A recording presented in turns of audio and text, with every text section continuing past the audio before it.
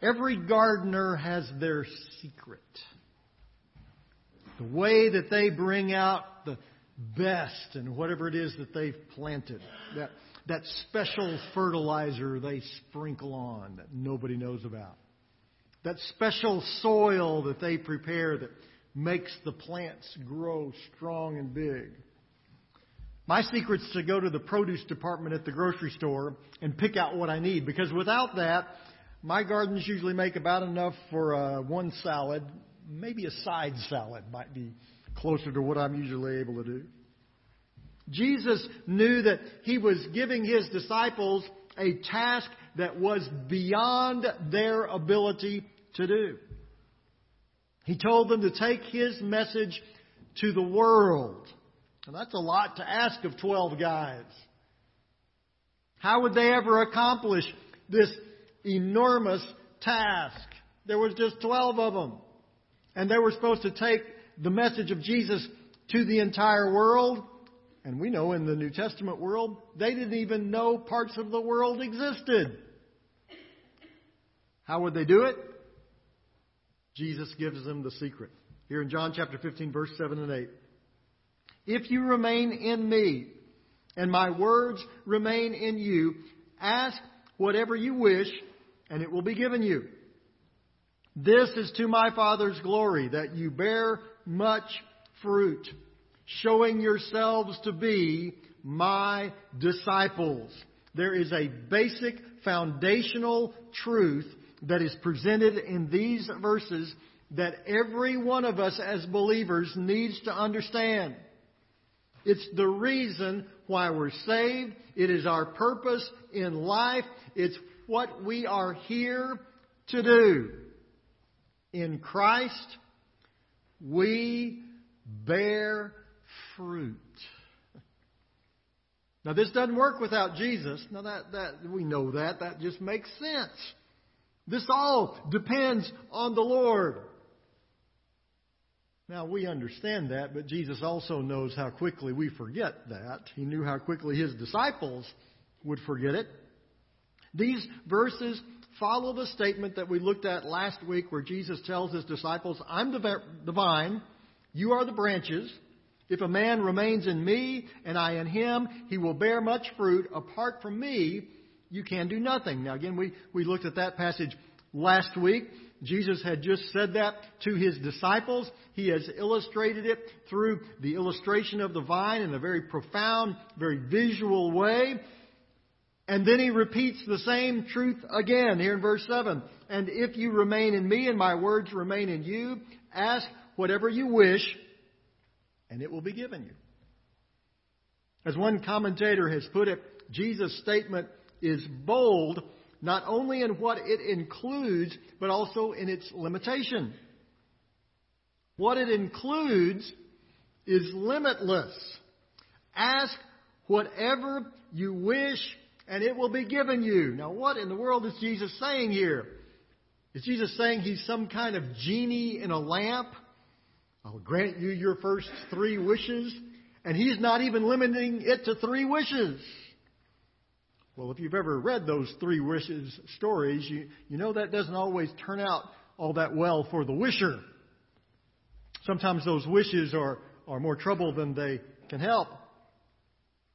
But is that all that Jesus is doing here? That He's telling us He's some kind of magic genie in the sky? He's awaiting our command? Well, of course not. In chapter 14, Jesus qualifies this promise with the statement that the request, the wish, must be made in Jesus' name. In other words, our request should be for those things that are in the name of Christ. Those things which lift up His name. Those things that are in His likeness. Now, we'll see more on that in just a moment. In this passage, Jesus further explains what it is He means. As He illustrated through the vine and the branches, the verses we looked at last week, we have to be in Christ. The branch separated from the vine cannot produce fruit. Being in Jesus is essential. Without Him, we do nothing. But how do we know if we are in Christ? Well, Jesus adds the qualifier. If you remain in me and my words remain in you. Jesus is the living embodiment of what He taught. He lived out what He said. We can know that we are in Christ when we live like Jesus. When we follow His command. When we seek to do His will. When we seek to be like Him. Now, will we be able to do that perfectly? Obviously not. But this should be our goal in everything that we do. To be more like Jesus in our home, to be more like Jesus at our job, to be more like Jesus at our school, to be more like Jesus wherever we are.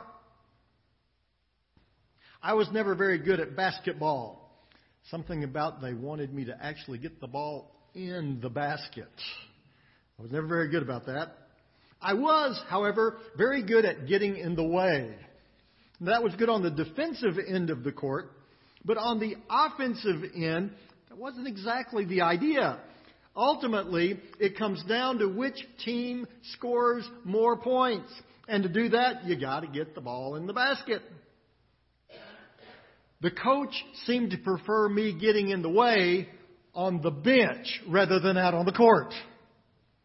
Now, my goal was very simple. My goal was just to get in the game. The team's goal was to actually score some points. To score points in basketball, you got to do more than just get in the way. You have to actually get the ball in the hoop. Now, sometimes in life, we have the wrong goal. Only the result is more significant than who wins or loses a basketball game. Eternity literally hangs in the balance. Folks, without Christ, we cannot change our world.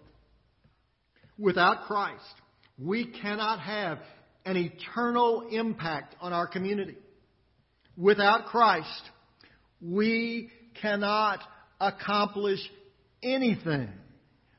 Our focus has to be Jesus, sharing Him, proclaiming His Word to the world. Now, how are we going to do that? Well, we do that by being like Jesus. Jesus puts it this way in verse 8. This is to my Father's glory, that you bear much fruit, showing yourselves to be my disciples. Bearing fruit for Christ is a good thing. It brings God glory. Too often we don't see it that way. We don't realize the extent of the impact we can have when we live out Christ's Word. Living in Christ bears fruit. When Jesus talks about this, He's talking about something really phenomenal. Paul describes it this way in Galatians chapter 5, verse 22. It says, but the fruit of the Spirit is love, joy, peace, patience, kindness, goodness, faithfulness, gentleness, and self-control. Against such things there is no law. Now, all of those, when you understand what they mean, they're all things that everybody wants in their life. Nobody's going to complain if they live in a world that's too loving or too joyful or too peaceful. Those are the things that we want. But there's much more going on here than just making the world a better place to live. In fact, this fruit literally extends beyond our world. Eternity itself hangs in the balance. Our friends won't know Christ if we don't tell them. They won't believe if they don't see Christ lived out in us. They won't see it unless we decide that it is more important than anything else to bear fruit in Christ. There's an apple orchard between here and Kansas City. We pass by it whenever we go to see Kinder and Joe up in Independence. This apple orchard used to have this giant balloon apple that they would fly out over their little shop, let you know that the apples had come in. And when we'd see that big balloon apple flying, we'll stop and get a few. But imagine if that apple was flying and we stopped, but all the bins were empty. Well, I'm guessing the next time we probably wouldn't stop there anymore, even if the apple was flying. An apple orchard that doesn't have any apples isn't. Discipleship in Christ is a growing, developing way of life. It's a life meant to bear fruit, to be like Jesus, to exhibit love, joy, peace, patience, kindness, goodness, faithfulness, gentleness, and self-control. To be like Jesus in a willingness to sacrifice even our life to make sure that our world knows the gospel. Being like Jesus is doing what He said. It's loving our enemies. It's forgiving others because we've been forgiven. It's being His witness in Jerusalem, Judea, Samaria, and to the ends of the earth. It's doing things that are bigger than us. It's allowing God to do through us things that only God can do. Over these past weeks, through our Envision campaign, we've been praying about God doing something through this church that's bigger than us. We prayed about the future of our preschool and children's ministry. We prayed about providing our youth ministry with the resources they need to do ministry in ways they can't do now. We prayed about taking steps to make National Heights a place where people can immediately connect with other believers and through those connections be pointed to Christ. We prayed that we will prepare to reach future generations for the glory of Christ. Now we've come to a moment of commitment. Months of work by dozens of people have led to this moment this morning. During these past week, you received a commitment card in the mail. Many of you did. If you didn't, there's some cards there in the pews before you, the envelopes that are there in front of the hymnals. And this morning, we're challenging you to turn in one of those cards. And on the card, there's some things that we need you to tell us. Place on the card for your name and some information. Then on the right-hand side, we're asking you to indicate your intention towards giving to the Envision campaign. Whether it be a weekly gift or a monthly gift or a quarterly gift or an annual gift, or if you desire to give a gift other than cash, there's some tax advantages to that. We understand that. So if that's something you want to do, you can indicate that there. And then at the bottom, there's a place to indicate your total commitment for the next 3 years. Now, first of all, I want to tell you what this card is not. This card is not a vow to God. It's not your promise to the church. We understand that you're not prophetic. You can't see the future. Circumstances in your life might change, and you might not be able to match the commitment that you'd hoped that you would be able to do, or circumstances may change and you'll be able to do more than what your commitment was. We understand that you can't tell the future. We're not asking you to tell the future. We're not asking you to make some kind of vow before the Lord. That's not what this is. This is simply your prayerful indication of what you felt God leading you to seek to do over the next 3 years. A gift above and beyond your normal tithes and offerings. Obviously, we want to continue our ministries and continue to grow in the ways that we're reaching people for Christ here through National Heights. So this is above and beyond your tithes and offerings. And as you heard Bruce so eloquently say in the video a few moments ago, We're not looking for equal gifts. We know different people are in different circumstances in life. We are challenging you to equal sacrifice. But we're just asking you to do what God leads you to do. Now, some people say, well, why do we need to go through the card thing at all? What's that all about? Well, here's what this helps us to do. When you indicate to us what you've prayerfully over these past few weeks God's led you to do, now, you need to understand, these are confidential. The only person that's going to know about this is our financial secretary. Nobody else is going to see these cards. And the only reason she's going to be able to see it is to do this, to be able to total up what those commitments are. And what that helps us to do as a church, it helps us to plan how we're going to do the renovation. If we can have an idea of what you feel like God is leading you to give toward this project, we can begin to make some plans on how to actually move forward with the renovation. So you're turning in one of these commitment cards. It helps us to do that. We'll have a total, and we'll be sharing those totals with you. For several weeks, we've been praying about this. Many of you have already responded. You've already turned in commitment cards, and we praise the Lord for those who have felt God leading them to take a step early. You received a letter, many of you did, that indicated what had come in to this point. Actually, some have come in since that time.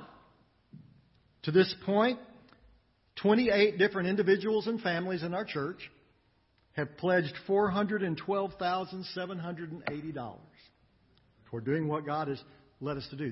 That's exciting. That's extraordinary what God is doing through His people. If you add that to the monies that have already been given, that's $435,330. Now, I want you to know part of that money that's been given, our children, during this month of Envision, they've kind of had their own little campaign going. They've been collecting quarters. And to date, they have $264.43. Not sure how those quarters added up to 43 cents, but that's exciting. And added to that, another child brought a sock full of quarters today and gave it to his Sunday school teacher. So we got $264.43 and a sock that the children have given. It's exciting when we see what God does through His people. So this morning we've come to a time of commitment. If you brought your card with you, that you can certainly feel free to use that this morning. You had an envelope that came in the letter that you received. If you forgot your card or left it at home or would like to participate, there's some cards that I said there before the hymnals before you. Many of you have already given, but we see this as a time of collective worship. We're as a people joining together in what God is leading us to do. And if you've already turned in your card but you'd like to participate this morning, feel free to take one of those cards and just write your name on it and write the word duplicate on the card. And that way we'll know you already turned your card in, but you just wanted to participate in the worship time this morning. In just a moment, our ushers are going to come and we're going to receive these cards as an offering. And that's what it is. It's an offering to God. It's saying, Lord, I want to let you work through me. I want to let you do something through me that I can't do. I want to be a part of something that's bigger than me. I want to be a part of something that has eternal value. I want to be part of reaching future generations for the glory of Christ. And we invite you to be a part of that challenge this morning. Let me pray with you. Gracious Heavenly Father, at this time we come to a moment in the life of our church. It's a big step. It's a step that's bigger than us. We can't do this on our own. This is something only you can do. So we're asking you to work in the lives of your people, through your people, in a way that you and you alone will receive all the glory. We thank you for what you are going to do. In Jesus' name, amen.